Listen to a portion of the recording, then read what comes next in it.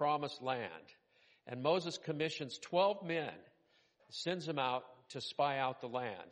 And he says, spy out the land and find out if it's good. Find out if it's full of fruit. Find out if it's a great place to dwell. Tell us about the land. So they go in and they spend 40 days spying out the land. Well, let's go to verse 25. We'll just start there. After exploring the land for 40 days, the men returned to Moses, Aaron, and the whole community of Israel at Kadesh in the wilderness of Paran. They reported to the whole community that they had seen and showed them the fruit they had taken from the land. This was their report to Moses. We entered the land you sent us to explore, and it is indeed a bountiful country, a land flowing with milk and honey. Here is the kind of fruit it produces. Now, the fruit it produced was, it took 2 men and a pole between them just to carry a thing of grapes back. That's how lush the land was, how fruitful it was. But the people living there are powerful, and their towns are large and fortified. We even saw giants there, the descendants of Anak. The Amalekites live in the Negev, and the Hittites and the Jebusites and the Amorites live in the hill country. The Canaanites live along the coast of the Mediterranean Sea and along the Jordan Valley. Now, the sons of Anak were of the Nephilim. In some translations, it will say that. The sons of the Nephilim, the giants, they were giants. But there's giants in the land. These 12 men that went in, 10 came back with a bad report. They came back with a report of facts. Here's some facts. The facts are, man, there's just unbelievable amounts of produce and lusciousness and a place to dwell and a place to go. But the inhabitants are frightening. The inhabitants of the land are scary. There's even giants in the land. And this was the determination that they came to. And we are grasshoppers compared to them in our own eyes and in theirs also. Very important to think about that. Of the 12 that went in, 10 came back with this report. We are but grasshoppers in our own eyes. It'd be one thing if they said, we're grasshoppers in comparison to size to them. You see, because a grasshopper is still a force to be reckoned with. But that's not what they were saying. They were saying we were but grasshoppers in our own eyes. We discredited who we are and who God says we are and what God has called us to be and what God has commissioned us to do. We've discredited all of that because of what our eyes saw over here, and we choose to believe this. But 2 of them said, we can do it, we can go in, we can take the land. And those 2 were Joshua and Caleb. Now, Joshua was already known as a mighty warrior. He'd fought in numbers of battles. We all probably learned the song if you went to Sunday school growing up. Joshua fit the battle of Jericho. Joshua led him in battle against Jericho. He led him in the battle of Ai as well. Now think of those 2 different battles. One was God told him to do it. The other one is he did not tell him to do it. They just chose to do it. One of them, the walls just fell down after 7 days of marching and praising God. The other one was a battle that continued and was maybe not going to make it, maybe going to make it. And, the point being, know which battles are from God for you and which ones God is saying stay away from. Now, this is directed to us all, but I want it to speak specifically to fathers today as leaders in your home. Joshua Also, the reason his picture of saying this land is for our taking. Joshua maintained, they were all, remember what I said, they were all 12 men of God. They were all 12 selected because of their stature, because of who they were and their connections and how they had displayed themselves throughout life. But what made Joshua and Caleb different? What made them see it different? They all saw the same thing. They all had the same experience. They saw it differently. One is Joshua always stayed at the tent of meeting. Moses would go in to meet with God, and Joshua would stay there at his side. Joshua desired intimacy with the Father. He desired intimacy with God. See, his identity was more intimacy with his Father than it was with who he was as a warrior, who he was as a person, who he was as, in the sight of Israel, and definitely who he was in the sight of his enemies. That's very important. Who are you in the sight of your enemies?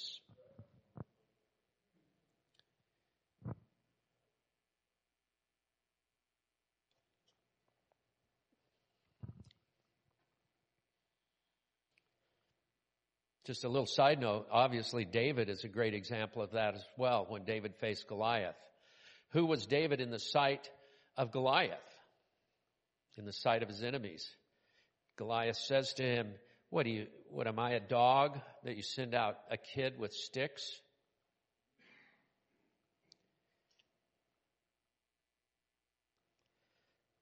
David was unfazed by that. He was unfazed by how his enemies saw him. He was only fazed by his intimacy with God, which said, this is who I am.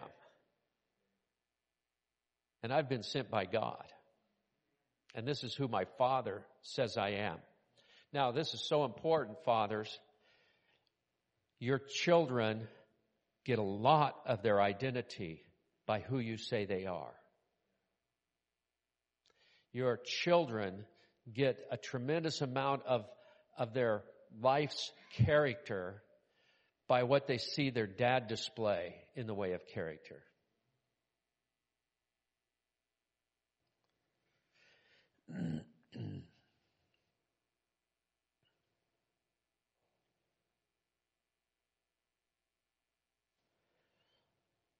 I think this about fathers.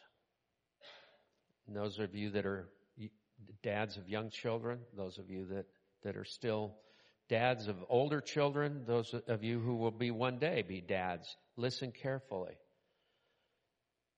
What your children see you do is 1,000 times more important than telling them 1,000 times how you want them to do. You might say to your children, well, church is important. You and your mom go to church.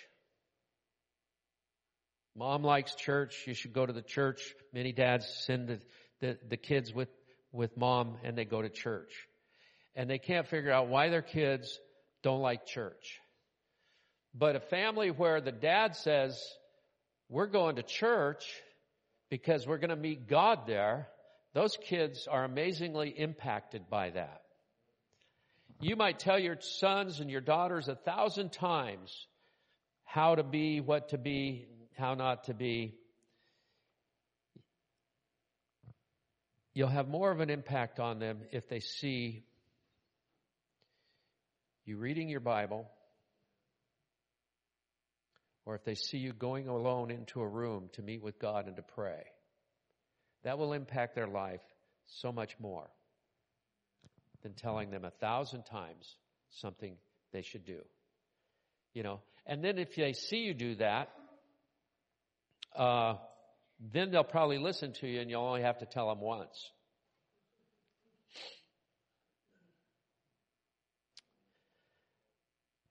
Now, how you see things is so important.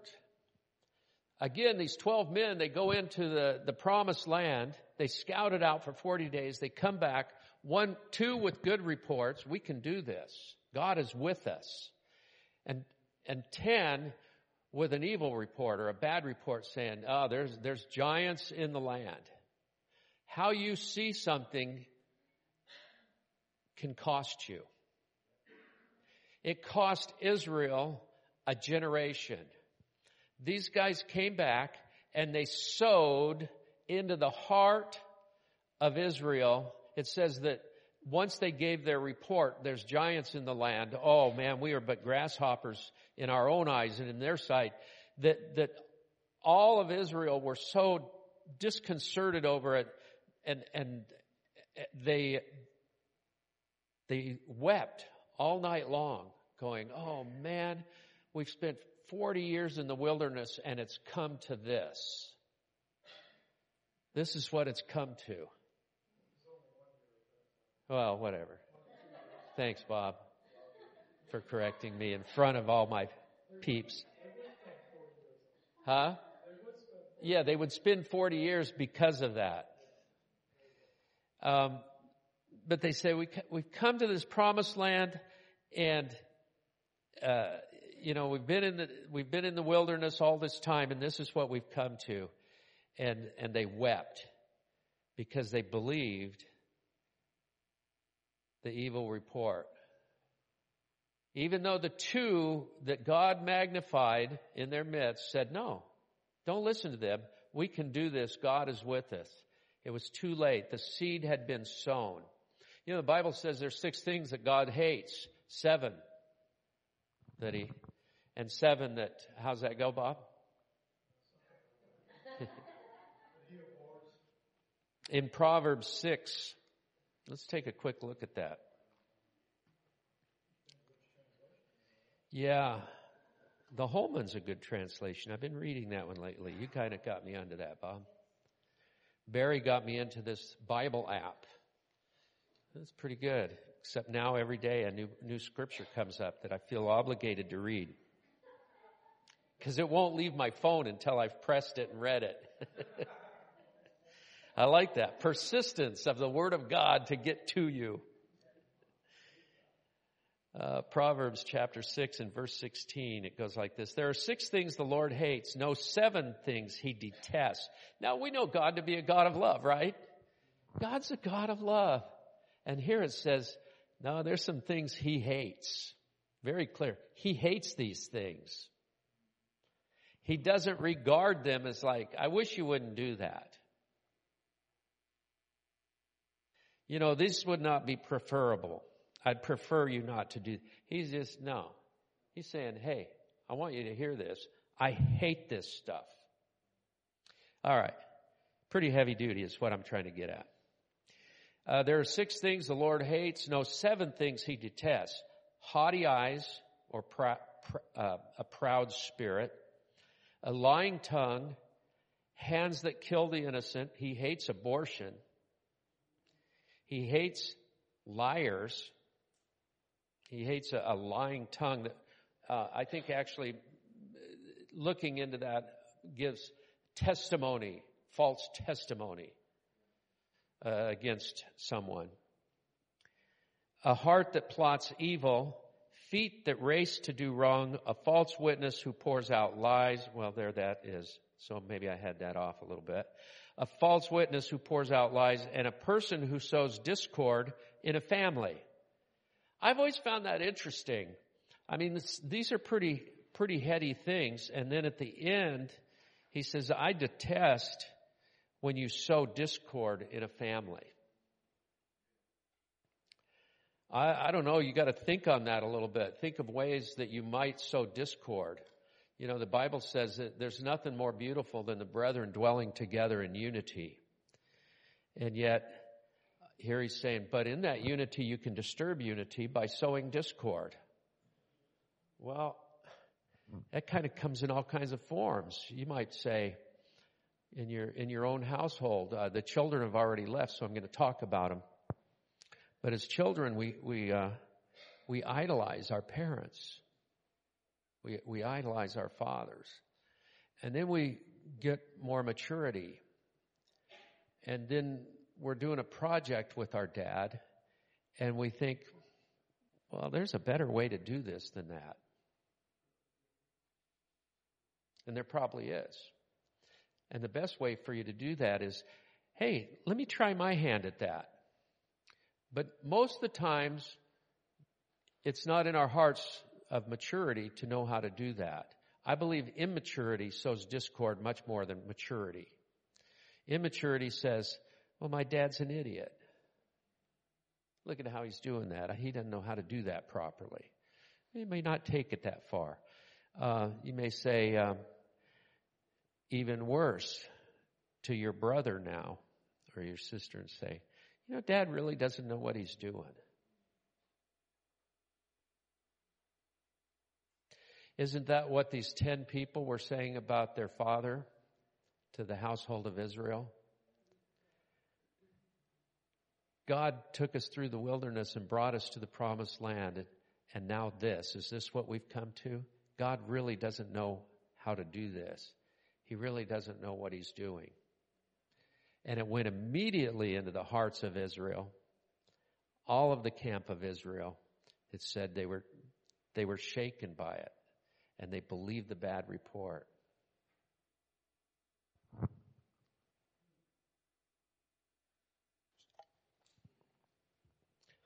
What do we do about it?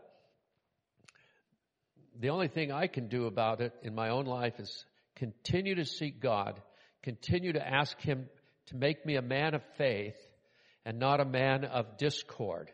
You see, I believe discord is simply the opposite of faith. I think pointing out somebody's faults and flaws rather than seeing them in faith is discord. And when I share that flaw, the Bible says love causes us to cover a multitude of flaws. How many of you look on your little children? We had one come up here and take over the platform a few minutes ago. During the jokes, I really know or was that announcements? I'm not sure, but definitely wanted to take over the joke session. How many looked at that and went, that kid, get him off of there? I think very few, except her grandma. She's like, very few. Most of them went, oh, isn't that cute? Why? Because there's love in our hearts for children. And when there's love in your heart, there's room for them to do things that are a little bit out of the ordinary. They'll learn, eventually when mom grabs them by the foot and drags them back, that they're like, I don't prefer skin knees. I'm not going to do that again.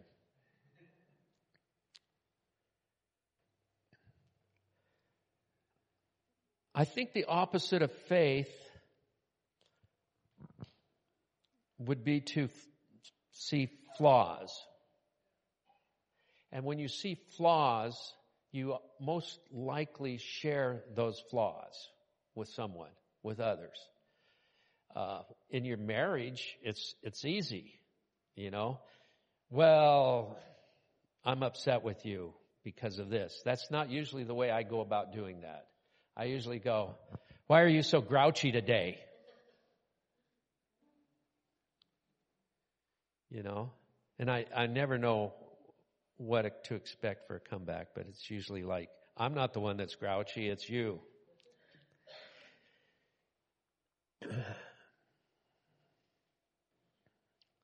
Discord's so vital. It's vital in the family unit. It's so important that husband and wife stay in unity. Husband and wife stay in faith pictures of one another. It's important to have faith pictures of your spouse. You ladies have pictures of your husbands that are like, he's a man of God. I know that the land is speaking to you. No, there's flaws. Yeah, there is. But a faith picture sees through God's eyes. You can take the land. All right? Faith pictures are vital. Faith pictures of your children are vital. Faith pictures of your family are vital. You don't want to tell your children ever that your mother or your father say something negative about them to your children. You just don't do that.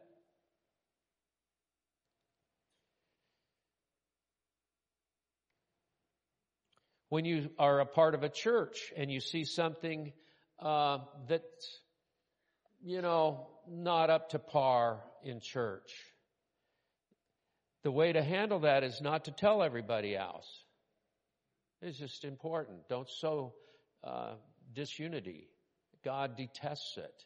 So what do? Well, then we kind of cover it in the way of gossip.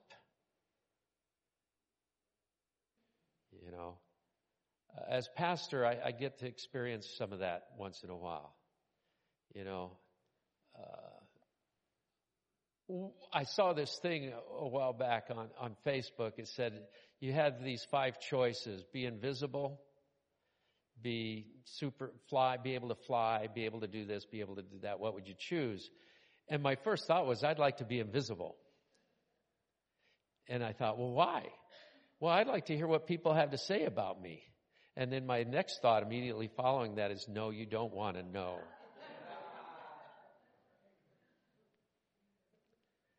You don't want to know. I remember the day I became a Christian, I walked into this church. The pastor's up there, and he tells this joke. I mean, I'm blown away. I don't know what to. I'm just in shock. Number one, I'm coming out of a time of living in the woods and not being around people at all. And now all of a sudden I'm in this church filled with people, and this pastor gets up and tells this joke. And it's a stupid joke. It's a pastor joke. And he laughs louder than anybody. And I remember looking at the man and saying, what an egotist. Number one, it wasn't a funny joke. Number two, look at him up there. Very few seconds go by. A dynamic happens in the spirit. I experience God. I don't wait for an altar call. I just simply say, Jesus, I need you. Forgive me. Come into my life. Save me. And he did right there. He saved me in that moment. Something transformed me. According to his word, I was made a new creation in Christ Jesus. And within just a few minutes, the pastor's back up there again. And I'm going, man, he's a wonderful guy. Just like that. Just like that. The series that Vic was teaching on faith, not feelings, or whatever the title of that was. Anyway, that's a perfect display of that. One moment I felt this way. The next minute, through the eyes of Jesus, I felt this way and saw things differently. It's so important that we keep a faith picture. Even professional athletes develop faith pictures. For example, basketball players, they will visualize over and over and over and over making that shot, making that basket, making that shot, making that basket. And they say that that's just almost as important as actual practicing it, to have that visual in your mind. I believe when these 12 went into the promised land and scouted it out, 2 of them already had a faith picture. 10 of them did not. 10 of them went in. They all served the same God. They all lived in the same household of God. They had gone through the wilderness experience together. But I believe 10 of them did not go in with a faith picture already set in their hearts of who God is to them, and have it set in their faith. And it affected them, and it cost them.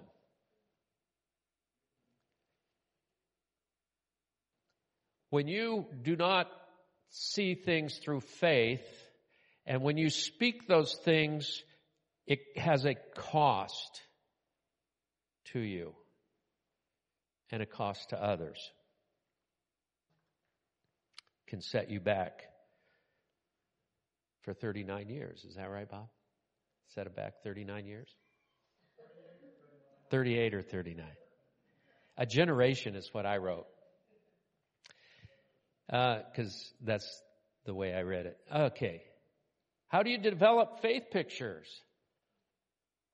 Ask God to, in prayer, go to the tent of meeting, be in prayer with Him, and ask Him specifically, I want to see my son, I want to see my daughter, I want to see my wife, I want to see my family. You know, the church today has erred in its idea of what a faith picture is. We think a faith picture is a bold confession blended together, and they are, but we think of it in terms of a new Acura. No, don't do that. Don't trivialize the power of God to a material thing. God wants to bless you with material things. Don't trivialize the power of your faith to trivial materialistic things. Apply them to people. Apply them to the things created that were created in His image to give glory to Him. So a faith picture is, God gave me these children, and I'm going to speak my faith picture over them. Okay, Dad, you listening? Come here, you little man of God. You can go into Walmart and hear exactly the world difference. You know, in fact, go to Walmart and just hang out in the aisles, especially near the toy sections or the candy sections, and listen to the comments made by parents and go, all right, Lord, exact opposite of that. I was one time in Walmart and I heard this woman hollering for her husband. Where'd you go? Where'd you go? And he's on the other side and he can kind of see through, and where she goes this way, he's kind of moving this way, and she kind of, where'd you go? And he goes back this way. And the whole time he's muttering, that stupid woman, I hate her. I hate her. I'm like, yikes, I'm getting out of here before the guns come out. You know, what a terrible existence. You know, what a terrible existence when you say things out of frustration to your children. You little demon, you little gremlin, you little, whatever you might say. You little stinker, in other words. But take a proactive place. God, give me a faith picture. There's been words spoken over your life when you were young, perhaps, or presently. Pray into those words. Pray into them. God, you said this about me. I'm not giving up on it. You haven't given up on it. I'm not giving up on it. So the 10 people, they said, we're giving up on this picture. We're giving up on this plan. Caleb said, don't give up on it. And he tried to make an appeal, but too late. The seed had been sown. The seed of discord can be sown at such a young age into a child. You can have such a devastating effect on a young child that they grow up going, well, my dad doesn't love me. My dad's angry at me. My dad doesn't think I can do anything. Can't you do anything right? My dad doesn't think I can do anything right. My dad wasn't a man of many words. He expected me to just kind of know it. And I don't know why. Because it worked a lot better for me if he told me ahead of time what to expect. I remember when I was probably 6 years old, he took me hunting. He sat me on the horse, and we look at this mountain, and he says, take that horse up the mountain, and he grabbed onto the tail so that I'd take the horse up the mountain and just pull him on up. Well, I'm like, I ain't doing that. And so he didn't tell me what to expect. Don't worry about it. The horse will do it. The horse will be fine. He's just going to take us up there. He didn't do any of that. He just noticed I wasn't taking the horse, so he went kapow on the horse's backside, and up we went, and I was scared to death. Just a few seconds of explanation would have helped me. It's taken me, obviously, I'm still not over it. So, all right.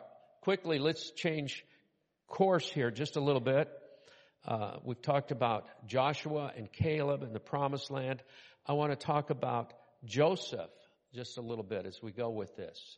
Joseph also. For Father's Day, I'm going to call this the clothes does not make the man. Joseph was a man of many coats. In fact, as he was growing up, he was sort of special to his father. You know, his father had 12 sons, 2 wives. 10 of those sons were by the first wife, Leah, and 2 by Rachel. And he loved Rachel more than he loved Leah. So that's obviously a setup for a family dynamic that's not healthy. And then he shows favoritism even more because he gives Joseph a special coat of many colors.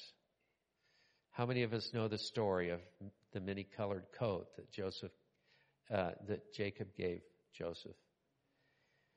And Joseph loved his coat.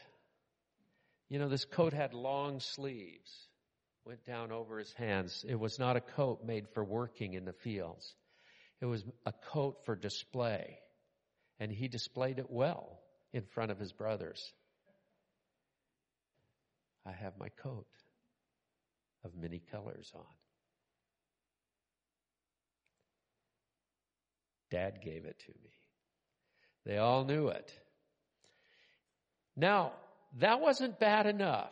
It's not bad enough that there's favoritism. It's not bad enough that he's the favorite son. It's not bad enough that it's all of this. But then God gives him a dream. And he says, in this dream, and he tells it to his family, in this dream, God showed me, you're all bowing down to me. And I have my coat of many colors on when you do it.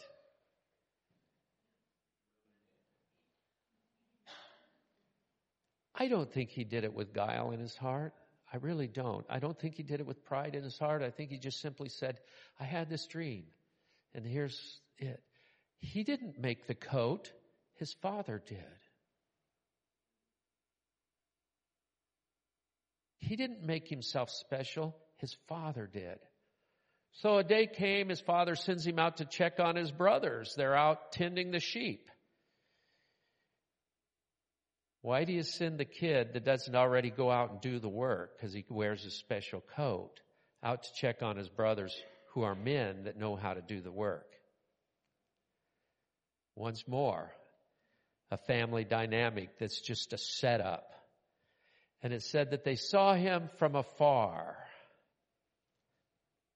Here he comes, the kid with the coat. And they devised a plan, murder in their heart. Well, as the story goes, they didn't end up murdering him. They threw him in a pit, in a well. And then they saw these traders come by and they thought, we'll sell him into slavery. We'll just sell him. And we'll tell Dad, we'll rip his coat up, and we'll tell Dad that a wild animal killed him. So they devised this plan. And so Joseph, who one day wearing a beautiful coat given to him by his father, suddenly finds himself on the auction block of slavery, being purchased, bought by someone else. Heathen people. To come and serve in his house. But he displayed himself so greatly that he rose to the highest level in Potiphar's house. Potiphar bought him into slavery. Now he's got a new coat. Potiphar made him head over everything in his household, and he was wealthy because he said that everything Joseph touched prospered and blessed him. And the only thing that it says that he cared about was the food that he ate. The rest of all the issues of running his house he gave to Joseph. And Potiphar's wife looked on Joseph and said, he's a good-looking guy.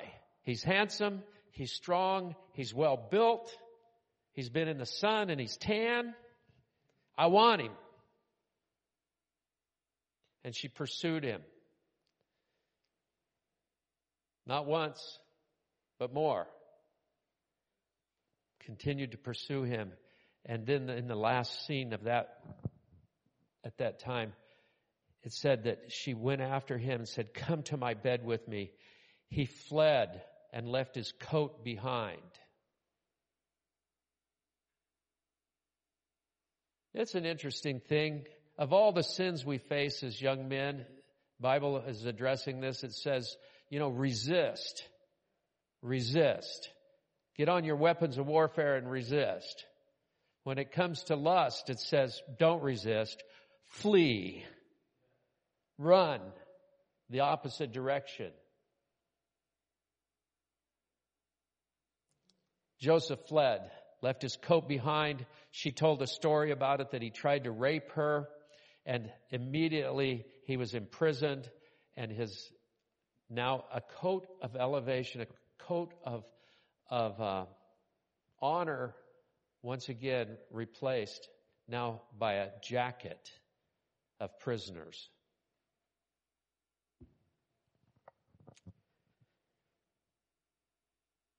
Here's the interesting thing, and I'll sum it up with this. In all of those, it said one thing about Joseph. And we see the same thing with Joshua. It says this about him. The Lord was with them. Joseph was in prison, but the Lord was with him. Joseph was in slavery, but the Lord was with him. Joseph planned on being murdered by his brothers, but the Lord was with him. And in all of those, I don't want to make a thing about Joseph right now as far as like, how did he feel? How'd you feel when you were on the auction block, Joseph? Really? How do you think he felt? But the thing was, it says the Lord was with him. Now, what does that mean?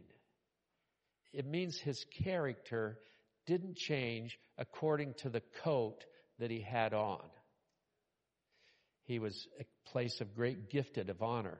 He was a place of slavery, a place of, once again, elevation, a place of prison, being a prisoner. And now the head over all of Pharaoh's dominion. Second to none except for Pharaoh. His character didn't change. Fathers, ask God, make me a man of character.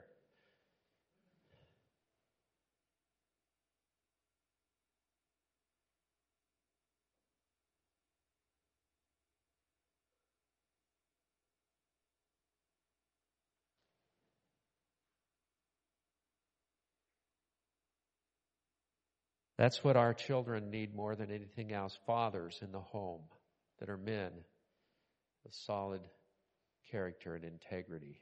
Let's close with this scripture. The righteous man who walks in integrity and lives life in accord with his godly beliefs, how blessed, happy, and spiritually secure are his children after him who have his example to follow. Well, that's my Father's Day message. I believe that we have men of great faith in this church. I believe we have men that are of true character and integrity in this church. And I'm excited to be associated with you in that.